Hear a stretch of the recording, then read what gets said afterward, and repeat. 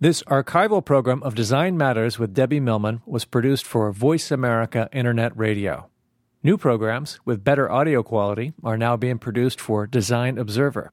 You can subscribe in the iTunes Store or at the Observer Media channel on Design Observer.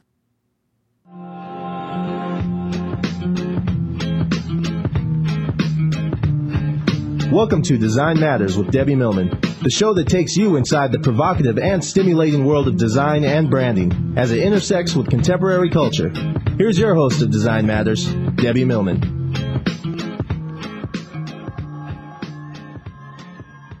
My junior high school years, or what is now referred to as middle school, were the worst years of my life.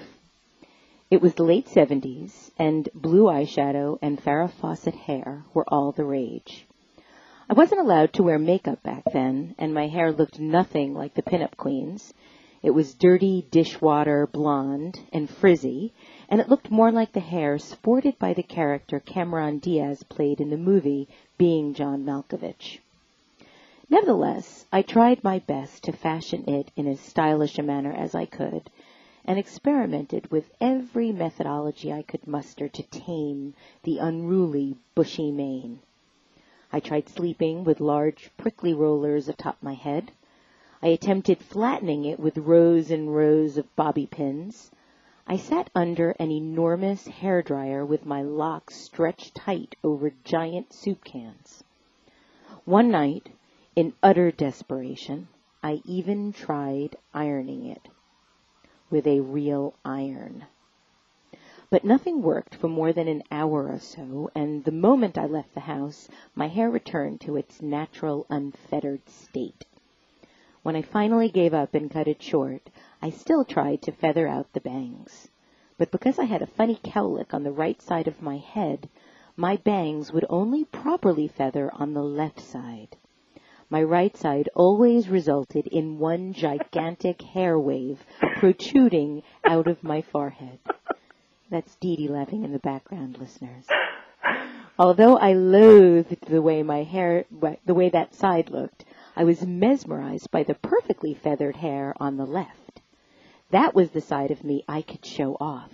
Who cared that one half of my head looked like a ski slope? The other side was like Farrah's. That side of me was cool. I longed to fit in back then. I wished I were popular and pretty and thin. Instead, I was awkward and chubby and invisible. I toyed with the idea of trying out for the cheerleading team in an effort to be one of the it girls. But inasmuch as I fantasized about having a boyfriend on the football team and being invited to the post-game parties, I knew that I could never bring myself to even attempt doing the necessary cartwheels and backbends. Instead, I joined the math club and the glee club and the honor society. For a while, I was even in the marching band, but dropped out when the practices interfered with my tenure working on the school magazine. I loaded up my days with every extracurricular endeavor I could fit in. I loved what I was doing, but I hated that I was still shunned by the cool kids and the athletes and the in-crowd. Late one afternoon, I stayed after school to help the drama club design costumes for an upcoming play. It was a production about the Revolutionary War, and we were making wigs out of paper bags. After hours of cutting and pasting, we became a bit punchy and decided to try on the wigs. We knew how ridiculous we looked, but somehow we didn't care. We all looked ridiculous together. We started posing and parading through the empty school, our laughter echoing in the shadowy hallways, the camaraderie palpable. I'll never forget my feeling of exhilaration as we started running through the library and the lunchroom, the art department, and the auditorium. I don't really know what had come over us or why we were running, but in that instant, I felt a part of something bigger than myself, and I felt happy. Finally, we made our way through the gymnasium, and as we cackled in the corridors, we found ourselves face to face with a busload of football players and cheerleaders returning from an away game. We froze as our laughter turned into theirs, fully directed at us in our foolish wigs, and then quietly slunk back over to our side of the school. By the time I got to high school, I became more adept at playing the part of an aspiring insider. I snuck a bottle of red nail polish into my locker and would arrive at school, paint my nails, and then remove all of the polish before going home at the end of the day. I started dieting and discovered sun-in and slowly became a real blonde. I even lathered on a popular suntan in a tube called QT, which I had to abandon after it turned me orange. Perhaps it was all the effort I made to get the popular kids to like me, or perhaps it was my new blonde hair, but by the time I graduated, I felt ever so slightly more accepted by my peers. Or perhaps I just didn't hate myself as much, and I was simply projecting. After I graduated and went off to college, I became friends with a bunch of lovely, wonderful, slightly loony deadheads. They frowned upon anything that wasn't natural. Makeup and nail polish and hair color were thoroughly uncool. So I let my roots grow in, put the pounds back on, and proudly portrayed my new persona. It wasn't until I bumped into an old high school classmate on campus that I questioned my new image. Though we had known each other for years, he no longer recognized me. When I reminded him who I was, he looked stunned. He was speechless. Finally, he leaned in very close and quietly told me that I was so pale and looked so different, he thought I might be sick. After that, I still kept my deadhead friends close, but always snuck on some blush when I knew that no one would catch me. Not much has changed all these years later. I still want to fit in, and I still worry about my weight, and I still agonize over my hair. But instead of wearing rollers to bed 3 times a year, I go to a fancy salon and spend 3 hours having it colored and straightened.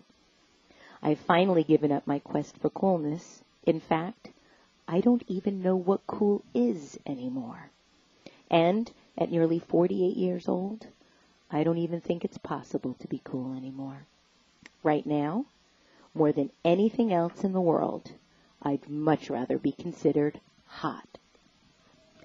Welcome to the 100th broadcast and the Season 5 finale of Design Matters with Debbie Millman. I am your host, Debbie Millman, and my guest today is the magnificent Dee Dee Gordon. Before we get started with our interview, please let me tell you a little bit more about her. Dee Dee Gordon has been at the forefront of youth culture and trend research for over 15 years. She broke new ground in market research by co-creating the famed L Report, the first national report to track trend diffusion among youth. Dee Dee became a pioneer in the field by taking youth culture research online and co-founding a company to create one-of-a-kind research, marketing, and trend online consulting in youth culture, and created the largest global community of 14 to 35-year-old youth to report on their own culture.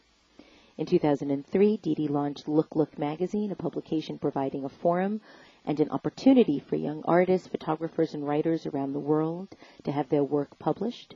She is recognized internationally for being a leader in youth culture and was featured on PBS's Frontline special Merchants of Cool, which is used in marketing curricula in college classrooms all over the world.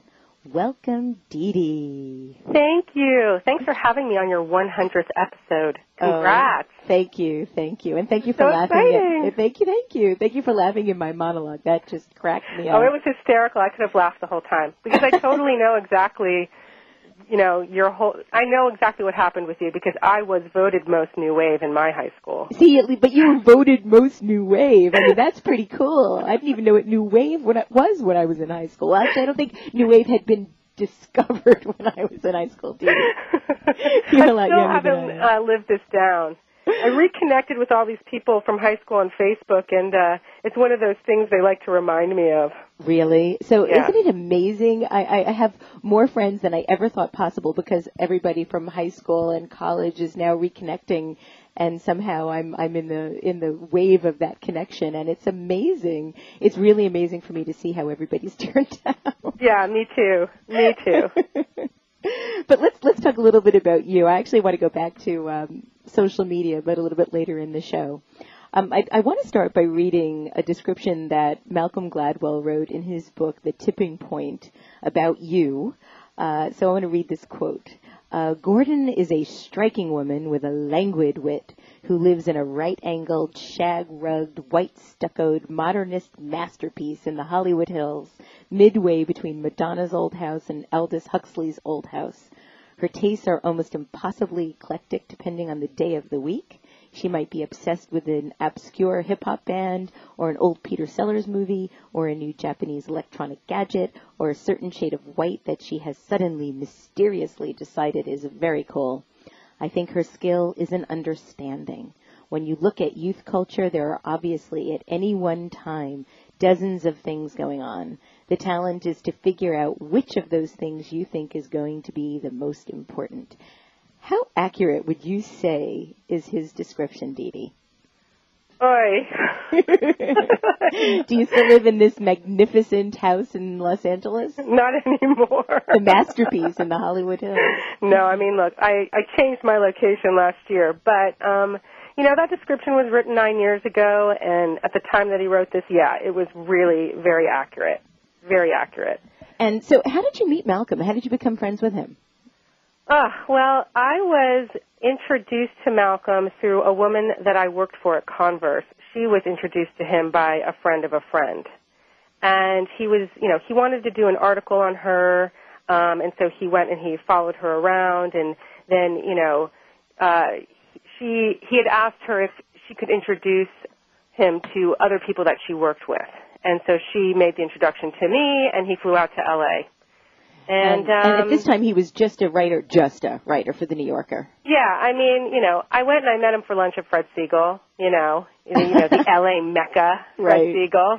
And I was 27 at the time, and I'd only been interviewed once before. And so I really had no experience with this. After our lunch, he was like, hey, I don't know what you're doing tomorrow, but can I come over and hang out? And can I check out, where you live and kind of hang out with you while you work? And I was like, yeah, sure, no problem. Of course. And, I had no idea that the majority of that article would focus on me.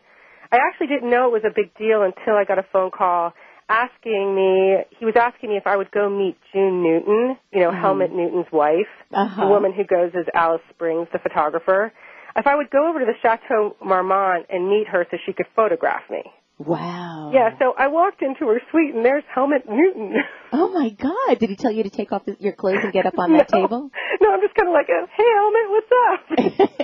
I have no idea what I'm doing here. Wow. But, she wanted to photograph me sitting inside a refrigerator, and I told her no, and I have to say it's one of my biggest regrets. Now, okay, I have a lot of questions about that. A, why did she want to take a photograph of you in a refrigerator? Well, she wouldn't tell me, and that was the thing. See, I couldn't know anything about the article. And so, obviously, the article was called The Cool Hunt that he wrote for The New Yorker in 1997. And, I was being called a cool hunter. All I know is this woman's like, hey, can we go to a junkyard and you can sit in a vintage refrigerator? I thought she was crazy. And so I was just like, no, absolutely not. And, now, almost, over 10 years later, I totally regret it. I regret it. Yeah, well, it certainly would have been an interesting anecdote. Yeah, for sure. So that article really changed your life. You then appeared as well in The Tipping Point, and we'll talk a little bit about William Gibson in a few minutes as well. But so what was it like to be 27, to suddenly have this gigantic profile of you in The New Yorker, to then suddenly be the it girl in demand? What happened in your life at that point? I mean, it was fun. It's a good answer. It opened up a lot of opportunities for me. It finally gave me a voice. It started an industry. I mean, now there's hundreds, thousands of people who trend spot. Tons of agencies that are centered around trend spotting. So, it was a really, important time for me. And it ended up being a lot of fun. Now, you're not a cool hunter anymore. You are actually a number of other things, which we'll talk about. But just quickly, if you can, what exactly is a cool hunter? Like, how do you find what's cool? I think everybody has their own method. For me, a lot of it was instinctual. Sometimes I had to provide evidence for people I was working for. So I would do things like sit on a corner for hours and take photos of every single person walking by and then analyze all of those pictures and come up with ideas. Uh-huh. Some people are just very, it's instinctual for them. With others, it's more methodical. They collect a lot of data, a lot of research. Cool hunting now, it's all about evidence. How much evidence do you have to prove that something is actually happening and that it's happening in a multitude of categories and with a multitude of products and concepts so for it to be significant. What do you say when people ask you what you do, or when you're filling out a form of any sort? What do you write in the occupation line? Oh, it's one of those things. Whenever I read that, my heart sinks, and I really have to. It depends on the audience, actually, and I have to look at the person behind the counter who's going to be the one getting the form. It's easy to explain market research, so for somebody who may not really understand the concept of trend forecasting, I'll normally put market researcher. But for a person who has a little bit more understanding, I usually say that I'm a trend forecaster, a consumer insight expert. And did you always want to do this? Was this an aspiration that you had when you were growing up? Did you want to be a trend forecaster and somebody that worked in market research? No. Did you want to be a Charlie's Angel? My mother recently told me that I wanted to be a Hasidic Jew.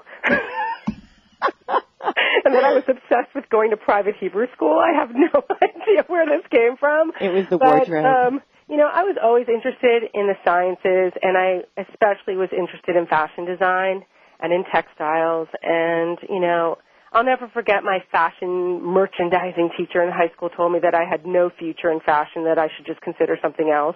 I think that when somebody hears that they have absolutely no future in a particular discipline, that they should pursue that discipline with all their might. Anybody that I know that's ever been told not to do something has ended up being enormously successful. So I think that's just Debbie Millman advice of the day. I can't stand it when people tell people that they have absolutely no chance of making it in some way. Everybody has every chance to make it. Yeah, it's a bummer. So you wanted to be a Hasidic Jew, and then somehow you changed your mind about that? Go figure.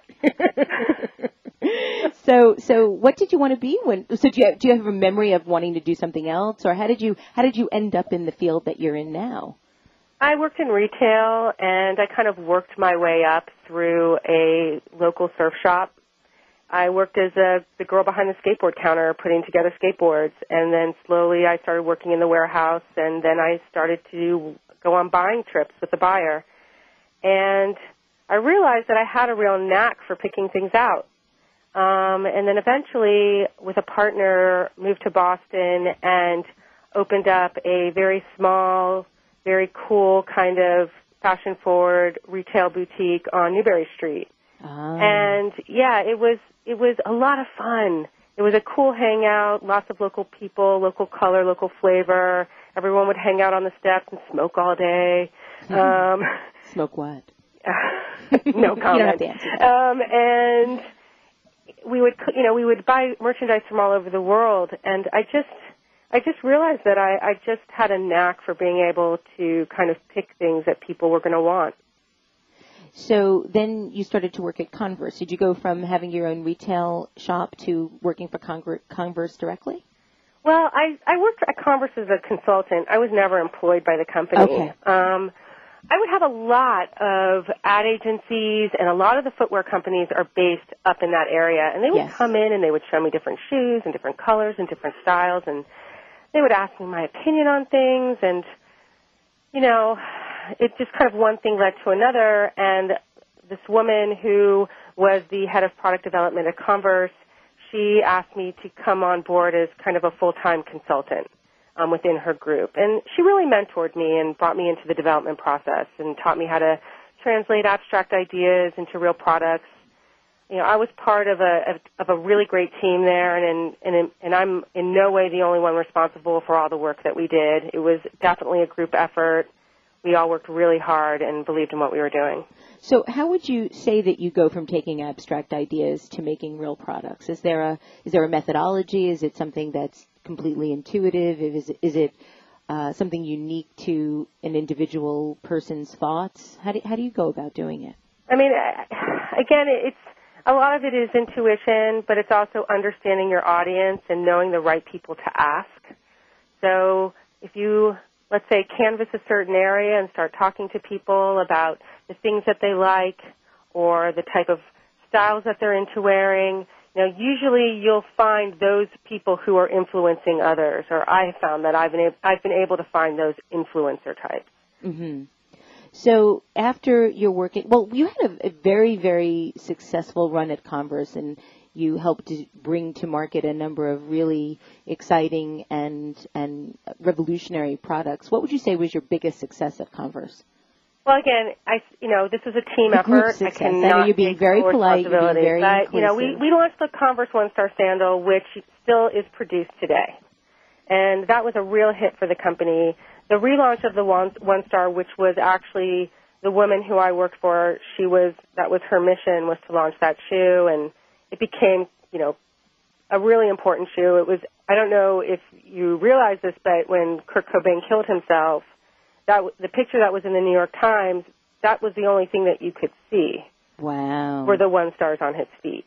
Wow. Yeah, and so a lot of it was timing, the whole grunge movement was happening, streetwear was really important, and we just rode that wave. We rode that wave. So you went from Converse to Lambesis, where you co-founded one of the most sought-after and influential trend reports called the Elle Report. How and why did you decide to do that? Well, when I was at Converse, I had a lot of access to information, that they were purchasing from other companies, trend research. They would do focus groups. They do all kinds of stuff. And I realized that most of that information was just very late in the game. And I was thinking, okay, well, what if I went around and just interviewed people kind of like me, people who are setting trends or interested in trends. And so I formulated what was the prototype of kind of the first version of the Elle Report. And it tracked what trendsetters were doing in about 6 different cities in the United States. And then I was, getting introduced to a bunch of different people, hoping in the hopes of selling it. And I met someone who worked at the Lambesis agency, who was the director of client services, and who later became my partner at Look Look. And she was really interested in bringing this report internally into Lambesis and using it for their client Airwalk. So, I came on board. We tweaked that report and offered mainstream information in that report, which actually was, really, really important because it was the first report of its kind to ever track the diffusion of trends from trendsetters to mainstream people. So let's talk a little bit about trends, Dee Dee. How does a trend start? I mean, now, so that's such a hard question. It can start with a person. It can start with a community of people. It can start in a specific place. Now that we have the Internet and this hyperconnectivity, it can kind of run like wildfire. And does it spread? Now, I know that there are a lot of companies that hire trend forecasters, trend analyzers, all in an effort to become more trendy. But does the effort to try to become more trendy somehow influence or dilute the meaning of that trendiness? It depends on who's doing it and what the message is and how authentic it is. When Nike pushes out a new trend or a new idea because they're innovators in that space, you believe what they have to say. People who are smart, inventive, interested, creative kind of latch onto it and spread the word. I think it depends on where it's coming from. Have you seen a lot of trends be manufactured? Of course. I mean, there's too many to talk about. But the people who are really successful at predicting trends, taking trends and integrating it into products, they stand out. Look at a company like Apple. Look at a company, again, like Nike. Puma is another great example of a company that incorporates a lot of trends into the work that they do. Now, I recently read an article in the Los Angeles Times that aside from the work that you're doing, and you were very specifically mentioned as an exception, and a few select others, trend spotting has, in essence, become just another trend. And would you agree to that? Do you think that there's a lot more trend spotting or trend hunting or trend development now that's less authentic than ever before? Well, look, I agree that there are too many firms and people to count who do this now. But I don't agree that spotting is necessarily a trend. If you're really good at something like a Lee Edelcourt or a Martin Raymond from Viewpoint, you have a really great career. You get a lot of respect for what you do, and also from really high-powered people. So what really makes us different from any other industry? There will always be new, young, and fresh people who will want to be part of interesting industries. Mm-hmm. So I don't see how this is really any different than anything else. Yeah, no, I would agree with you. I would agree with you entirely, especially I could see the same types of patterns in the design business. When I was younger, I loved knowing about things that had not yet made it to the mainstream, and I sort of prided myself on that knowledge. And as soon as the things that I knew and loved became more mainstream, I stopped loving them quite in the same way. Do you think that there's a certain irony to the mainstream demand of something cool losing its cool factor? Yes, of course. But, the good news is that I think real trendsetters are usually into doing it just a little bit cooler, or they're doing the cooler version of something. Yeah, they're raising the cool bar. Exactly. So by the time it goes to the mainstream, it really doesn't matter to them anymore, and this just keeps the process moving forward. Now, speaking of patterns, in 2003, when William Gibson's book Pattern Recognition came out, which is one of my all-time favorite books, it was declared that Gibson had based his main character, the great and mysterious Case Ballard, who was able to tell marketers whether what they had was going to be successful or not, on you. I assume you read the book. What did you think? Did you recognize yourself as Case Ballard? This is what people say, and of course there are pieces of her that I recognize. The book was optioned for a film, and one of the screenwriters came and met with me for, a couple of days and, asked me how I work or what I would do in these various situations, and then nothing ever happened with it. Yeah, I know. It's one of the big urban myths around William Gibson is why hasn't Pattern Recognition been made into a movie? I think the people that haven't read Pattern Recognition somehow think that it's a business book when in fact it's really a real-time science fiction novel. Yeah, it is. And I have to say, any time that I meet somebody in the technology space who has read that book, they really freak out on me. I know. Well, I have to say that Josh Lieberson introduced Dee Dee and I, listeners, and when he first told me that he was friends with her, I nearly fainted, because not only was Case Ballard one of my heroes, and I really wanted to be Case Ballard, maybe still do, the idea that she was based on you, who I also admired from afar, was truly phenomenal to me. Oh, that's very sweet. Now, it's really interesting because in his book, Gibson, he also coined the term cyberspace. And he coined that term not in pattern recognition, but in Neuromancer. And in pattern recognition, he essentially predicted YouTube with his description of pieces of video being chased by what he termed footage heads. Shortly after the book was published, you essentially created the idea of user-generated content. So I think it's really interesting the way your two narratives are intertwined. But how did you come up with the idea of asking users or people, audience, to create content to use online? What was the motivation behind that? Well, my partner and I at the time at Look, we built a database of 41,000 people who wanted to report on trends and ideas and participate with brands. So we started to collect a lot of visual data along the way because our clients actually needed to have evidence that certain things were happening. So, our communities, they would send in photos and videos, and then this turned into ideas for products and advertising and art, and it was just kind of a natural progression. It was just, they were doing this on their own. Once they were given that pipeline and that platform to do it, it was like we opened the floodgates. We couldn't get them to stop. So let's talk about Look for a minute. Let's talk about the magazine. For our listeners that might not be aware of what you did and what you created, could you describe Look for our listeners? Look magazine was an arts magazine. It was all based on user-generated content for young people, and it featured all kinds of art: digital photography, regular photography, mixed media, graphic art, creative writing.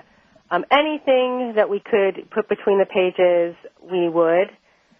We created this prototype in 2001, and at that time when I was taking it around to all the publishers, no one cared. I was told by the ex-creative director of Condé Nast that it was a pretentious European arts magazine and that all young people cared about was celebrities and gossip, and why would any of them be interested in art or sharing their art with others? Oh, my God. Yeah, I mean, needless to say, this person was let go, now. And then they went off to run their own pretentious arts magazine. But oh, my God. But, yeah, and that was a blunder. Yeah, it was just outrageous. And it was at that point that my partner and I realized that if we weren't going to be able to get a publisher, then we needed to go to our clients and ask them to sponsor it. And so we ended up publishing it ourselves. So you self-published this magazine, and so how did you solicit the content?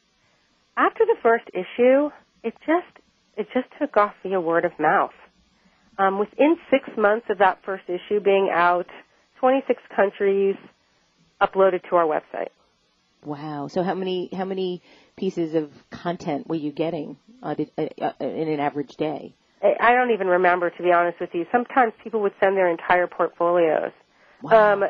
The other thing that was really interesting in this world of digital media, people were still using snail mail. Right. So every day we would get boxes and boxes of people's photos and portfolios and CDs, and it was pretty amazing. So how many issues of Look did you do? 7. 7. We would publish them twice a year. We stopped publishing in 2007. And what are you doing with all the content now? It lives between the pages of the magazine. Sometimes you can view the gallery online, although it seems to crash all of the time. Mm-hmm. And so sometimes you can look at the gallery online. People still submit. A couple months ago, we don't even do the magazine anymore. And a couple months ago, somebody from Taiwan, somebody else from Greece uploaded work. It really took on a life of its own. So tell me what your views are now of the enormous growth of user-generated content, of the subsequent development in social networking and social communities. What do you think's happening out there? I had lunch with somebody today that specifically asked me to ask you, what's the next big thing that's going to happen in this world? Oh. Wow, that's a huge question. I don't know how to answer that one. Okay. But I'm really excited. I'm excited by where technology is taking us. I think social networking is, of course, something that's here to stay. It's not going anywhere. It's just like email. It's commonplace. I think there will be an endless stream of new and exciting forms of this type of communication. I signed up for Twitter just so I could follow you. Well, you'll see on Twitter is comments about I could never do it myself. No? My friends had to force me to get on Facebook, and that was because of the fact that I had a son 2 years ago, and everybody wanted to see pictures of him. So this was an easy way for me just to kind of update everybody on what was going on with him, but that was the only reason why I took the Facebook plunge. Well, and now you have all your high school friends being able to witness what you've done in your life since. Hey, Dee Dee, we have a caller on the line. We have Gregory online. Gregory, thank you for calling Design Matters. Hi, Debbie. I just want to tell you I'm on vacation, and I don't even know your guest today. I'm so sorry, but I knew it was your 100th show, and I just wanted to say that congratulations, and it's been so wonderful, and I wish you another 100,000 shows. Oh, thank you for calling, Gregory. You know, You're the so show welcome. wouldn't be the same I'll without be you calling on the in. 101st show. Thank you. Thanks. Thank you. Have a good, Bye-bye. where are you? Where are you vacationing? I'm down in Georgia visiting my family. I am talking to the great Dee Dee Gordon today, so you can hopefully listen when they come out, when the show is out on a download. I will download it, definitely. Okay. Thank you so Bye-bye. much. Bye-bye. That was very sweet. Sorry That was about that, very Dee Dee. sweet. Yeah, it was. No, this is exciting. 100 shows. I know. It's really, really quite bizarre. So we were talking a little bit about social media. I want to ask you given your knowledge and expertise in youth culture, I want to ask you, this is one of those questions that sort of smacks of age, but I want to ask you how would you describe today's youth? What do you feel about the world of today's youth? Which, is just such a yucky kind of question, but I really want to know what you think. Well, I have a more optimistic view than I think some of my counterparts. I think that they are amazing. I wish I was growing up at this time. I think that they are really proactive, entrepreneurial, and passionate. They're really optimistic, and they know that they can make a change in the world. I think that's a great thing. Do you feel optimistic about the world you're bringing your child into? As far as the fact that he has opportunities, yes, and what all of those opportunities are, yes. Kind of the other things, the economy, the fact that we're in a war, all of that, I think any mother is freaked out by those kinds of things. But endless opportunities for my son, and I think that's really exciting. I've read lots and lots of theories in lots and lots of different places who believe that this generation of kids has been exposed to everything and that nothing shocks them anymore, and that really as a result marketers have to go much further to capture their imagination. And I'm wondering if you think that's true, or if you think that there might be, for lack of a better term, cultural universals that always capture the spirit of a generation, like love or sex for that matter. But what's your thought? I will say that I think that there are cultural universals that can capture the spirit of this generation. And I think it's about discovery, and I think it's about participation and meaning and authenticity. I don't think you need to shower them with bells and whistles. I think it's about coming to them with a real point of view and having it mean something. So the truth. Always the truth. And truth and transparency, all the way. Dee Dee, we have another caller on the line. We have Monica. Monica, thank you for calling Design Matters. Hi, Dee Dee. Hi, Debbie. Hi, Monica. It's funny. I've had this question on my mind since before the show even went on the air today, and it's about social networks, and so it's a really good conversation that you've been having to segue into this. But you've been talking about how social networks have been amazing, for connecting, and my question for you is, Dee Dee, with also, you have a son now, and you're also hearing about things such as cyberbullying. Do you think social networking sites like Facebook and MySpace are are they enhancing a youth's life, or do you see them as possibly more of a detriment? I think that no matter where you are, if you're on Facebook, if you're in a schoolyard, I think you're going to always be faced with these kinds of problems. I mean, right now, social networking allows for these horrible, situations to get escalated very quickly, and exposes it to a larger group of people. And that's what makes this really unfortunate. But I believe that if, you can try to protect your kids as much as possible and participate with them and see what they're doing on these networks and try to influence them as much as possible, you can hopefully avoid these types of situations. But no, I do think about that a lot. Whenever I read or see one of those videos on YouTube, it's just horrific. Thank you so much. Thank you for calling, Monica. So, Dee Dee, last question before we bring on a couple of other guests to join us for the last segment of the broadcast. What are you doing right now? What kind of projects are you working on? Wow, that's a big question. Yes. Currently, I'm doing a couple of different things. I'm working on a new digital music platform for a large public entertainment company that's going to remain nameless because of my contract. But it involves the integration of a lot of different types of new and exciting technologies. And I really love all the people who I'm working with on this project, and I'm learning a lot every day, which is great. I'm also working on developing a new research product methodology right now with a woman who I used to work with at Look Look. Her name is Sarah Monenpour, and she has a PhD in social research methodologies. I'm also working with another technologist who has built numerous platforms in virtual worlds, and we're trying to figure out a way to conduct a new type of research online. Oh, that's so interesting. Yeah, I'm really excited about this. And also, I've always wanted to create my own brand, and I've been working with a friend of mine who's kind of been in the production business as well as a designer in Japan, and we're trying to co-develop a line of travel-related merchandise. So I'll keep you posted on all of it. Yeah, so that just leads me to one last question, and then I'm going to bring Paul and Simon on to join us. With everything that you've learned over your career about branding, what would be the one thing that you feel is most important to apply to your own brand? Stay true to what you want to do. Be transparent about the way you do it. Be transparent about your process, and don't talk down to people.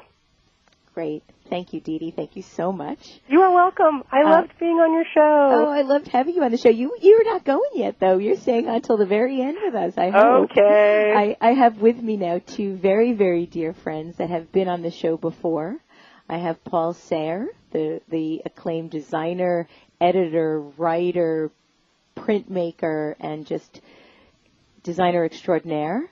And I have Simon Lintz, who is the creative director, the chief creative officer, I should say, at Sterling Brands, the place where I have my day job and the place that keeps me or tries to keep me out of trouble as much as possible.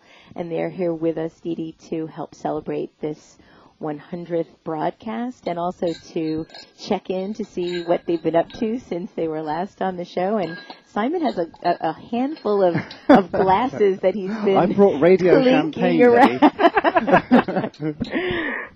Oh, isn't that sweet? Well, thank you. Yeah, Simon, hook me up. Yeah, where's mine? Yeah, we have to send some to Dee Dee as well. So, Paul, let's pick up where we left off with you. Last we talked, you were working on a book called Leisureama, which has since been published to great acclaim. It's a wonderful, wonderful book. You've also done some extraordinary covers for New York Magazine, and you recently did the Star Wars cover for Newsweek. I mean, the Star Trek cover for Newsweek. Yeah. Yep, sorry about that. It's like saying Big Mac at Burger King. And I've done that as well, and will likely continue to do that in the future. But congratulations on the Star Trek cover. That was phenomenal. So how is life? What else is happening with you? It's good. Well, I'd like to just say congratulations to making it to 100 Oh, let's shows. toast to that. Yes. Oh, Take a glass. Take a glass. Yes. Thank you. Congratulations. Thank you. Exciting day. Very dry. So tell us what you've been up to. How do you feel like the design world is at the moment? And well, you don't want to get me started. Yes, I do. That. That's why you're on the show. So, well, first I've had a bad week. There's just some things. I don't know. It's I call them just by number now. It's like number 36. 36. There's a list of these things. I don't know. Maybe there's a couple thousand of these problems that keep popping up. It's the same thing. It just has different clothes on. It's the same problem. Oh, okay. Anyway, number 36 was this week. Number 73 and maybe 349. But they all kind of happened at the same time. Anyway, no, everything's good. Everything's good. Well, what frustrates you most as a designer? I mean, you did a really wonderful sold-out presentation recently for the New York chapter of the AIGA, and you did that at the Katie Murphy Amphitheater at Fashion Institute of Technology. Completely packed crowd, and you were talking about designers and their problems. So we're talking about my problems. Okay, well, this designer with his problems. I'm surprised anybody showed up. The thrilling topic. no one, I'm sure you guys have no problems. Are you kidding? Anyway, it's no, rare that was when we don't have problems. No, that was fun. That's why they call it work, I guess. Yeah. No, that was fun. No, I guess I've been pretty busy. You've just gone over that list. The lecture that I did recently was fantastic. It was a lot of fun. I was kidding around that night, saying that I knew if there were 300 people in the audience, I knew 299 of them personally. I think that's actually a pretty big compliment then, if you think that all these people that were in the audience knew you and still showed up to hear things that they probably already knew. Yes, exactly. Number 436. Right. So that was great, but it was also stressful. I don't know what it was. It was, it was just that, presenting to a group of people that you know, or at least some of the audience that you know well. It's usually like you're doing this somewhere in Timbuktu and you know maybe one person because you just met them, a couple hours ago, Right. So it was very different in that way. But no, everything is good down at 6th Avenue. We have an all graphic design building now above the Dunkin' Donuts. Carlson Wilker's on the second floor. Office of Paul Sayre, Carlson Wilker, and who's on the top floor? Frank DeRose has a studio. Designer used to work for Hjelti and Jan, and now he's on the 4th floor. They kicked the driving school out. So we're calling it the 6th Avenue Design Center. Nice. We're meeting every Tuesday, and each of us is responsible for giving a presentation. Maybe we'll invite you down. We're going to be bringing some outside people in, but and you're doing your summer program again, then? Yes, with James Victory and Jan. Sarah Victoria Wilker. I think we're full again this year. Tell the listeners about the program so that if anybody's interested, they can think about it for next year. It's a 1-week workshop that we hold at the Art Directors Club, and I do it with fellow designers Jan Wilker, who's also my neighbor, and James Victoria. Mm-hmm. And we just, I don't know. I don't think because we're actually like-minded, and we're like-minded in some ways, but we're very different in other ways. But so we thought it'd be interesting doing it together, and we do a lot of these types of workshops all over the place individually, but we felt it was interesting. This was an interesting sort of thing, just because it's not tied into any other existing institution, and not that I don't necessarily do whatever I feel like I need to do when I'm teaching at SVA or wherever else I'm teaching. But it was just something kind of that, I tried to fail with my workshop that I did, and I think I did a really great job of it. Of failing? Yeah, with the workshop. It was a spectacular disaster, I think. It was a 2-day spectacular disaster, and I'm aiming a new one at this summer, hopefully. So what makes you happy about the fact that, and you say it with such pride that I almost want to experience this No, it was disaster. unbelievable. It was fantastic. I mean, it's terrible and wonderful at the same time. I tried to do a collaboration with 40 people with no rules. It was Lord of the Flies. I was going to say, it sounds like Lord of the Flies. It was crazy. I still hold out hope that 40 people in a room could figure something out in a couple days and agree, but it certainly didn't happen last summer. We're going to do something totally different this summer, okay. But it was surprising. I mean, there was some. Yeah, well, anyway. Well, we survived. I have some exciting news. I just was alerted by our producers at Voice America that John is on the phone, and I'm hoping, my fingers and toes are crossed, that it's John Fulbrook. John, it is. Can you hear me? Yes, we can. Yay! Hey guys. Hey Paul. Hey John Fulbrook. Hey. Hey John. Dee Dee, I don't know if you know this. I don't know if Simon knows it. I know that Paul does. John Fulbrook was my very first guest on Design Matters 4 years ago, back in February of 2005. John Fulbrook was my very first guest. Hey, John, thank you for the symmetry. Hey, first of all, congratulations, Debbie, on your 100th show. Amazing.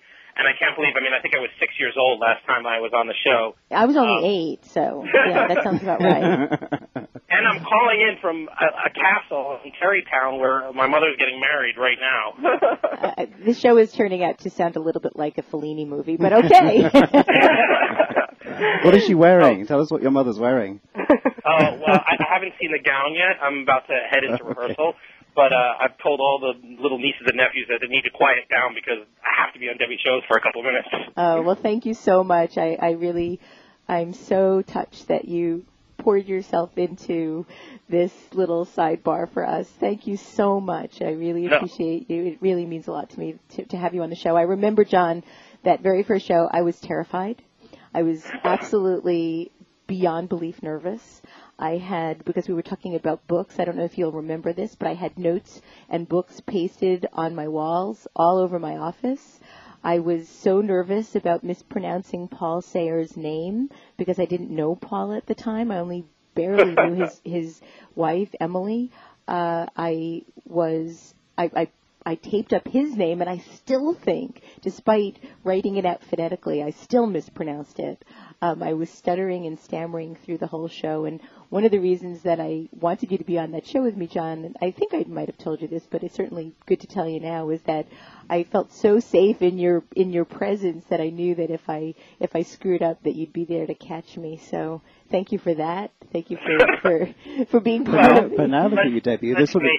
You sort of evolved into this perfect host. You're sort of somewhere in between Barbara Walters and Rachel Maddow. Oh, my God. Thank you. I actually think that's the best compliment I've ever had in my life. So, and we did want Emily to be here with us, too. Paul's wife, Emily Oberman, my hero, who has been on the show before. But talk about what's happened since you've been on the show. The other thing that Paul and Emily have to share is that they're having twins very soon. Hey, any moment now, and Emily's taking care of that at the moment. So Simon, you're with us as well, and I just wanted to get your sense of what has transpired since you were last on the show. You were on a pivotal show for me.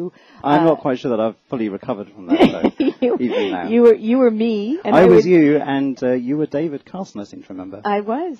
So how has life been since then? Well, I have to confess that I haven't listened to every one of your shows. I tune in every time I can, but there's this sort of air of mystery every Friday afternoon at 3 o'clock. The blinds come down and Debbie goes missing. So we're always sort of anxious to know what's going on. I think for myself, I've just been really, as you know, we've just been sort of inundated with design projects, some really exciting brands that we've been working on over the last sort of 2 or 3 years in particular. But I think for me, actually, one of my sort of most exciting projects this year has actually been a personal project. We've been working with Robert Venturi to design an extension to our home up in Columbia County, and I know that you've seen it in its sort of formative stages. Yes. But that should be finished next month, so I'm really excited about that. So that's taking up a lot of our time and sort of energy. But I wanted to really, I printed out the list of all the guests that you've had over the last few years, and I just have to say it's such an impressive list of people, and it's really hard to measure just how much influence these people have had, just on our sort of culture in general. But I know that their influence really sort of spreads way beyond the US, and it's people all over the world are kind of looking to these designers as their real mentors and guides. So I would like to say thank you, especially to the guests that have been on your show. Just a phenomenal inspiration to all of us, and just keep doing what you're doing. Well, thank you, Simon. Thank you. Well, I think it's fitting that in the final moments of our 100th show, the finale of our 5th season, we have one last caller. So we have Jamie on the line. Jamie, thank you for calling Design Matters. Hello, Debbie. Hello. I want to say congratulations on your 100th show. Thank you. I listened to you when I was a student before I knew who you were. And then I had the pleasure of meeting with you and working with you, and it has been a wonderful experience. So, thank you, Jamie. I want to say congratulations and hello to everyone over there. Hi. And Dee Dee, it was a pleasure listening to everything that you had to say. I wanted to actually ask you a question. Good. Oh, wonderful. Perfect. I wanted to know if you could enlighten us and let us know what you're reading and listening to and watching these days. Well, okay. If it's on a Kindle, then I'm reading it. Oh, nice. Because that is my new favorite gadget that my mother gave me for my birthday, and I love it. And I'm in the process of reading that book, Eat, Pray, Love, Elizabeth Gilbert. Mm-hmm. Really, really great book. As far as what do I watch everything. I have two TiVos in the house. Wow. And I must watch at least 3 to 4 shows a night. What's your favorite show, Dee Dee? Oh, my God. How can you make me pick? Okay, I know. Make me pick. That's a great line to end this broadcast on. How can you make me pick? I just want to thank you all. I want to thank Dee Dee. I want to thank John Fulbrook, Paul Sayre, Simon Lintz, Jamie Cohen. I want to thank all my listeners. It has been an extraordinary ride. I also want to thank my staff and partners at Sterling Brands, especially Lisa Grant and Jen Simon. I also want to thank my regular callers who have helped make the show a true joy, especially Isabel and Gregory. I want to thank my listeners for listening. And remember, we can talk about making a difference, we could make a difference, or we can do both. I am Debbie Millman, and I look forward to talking with you next season. Okay, thank you. Thank you. Talk to you in a couple of months. Okay, bye.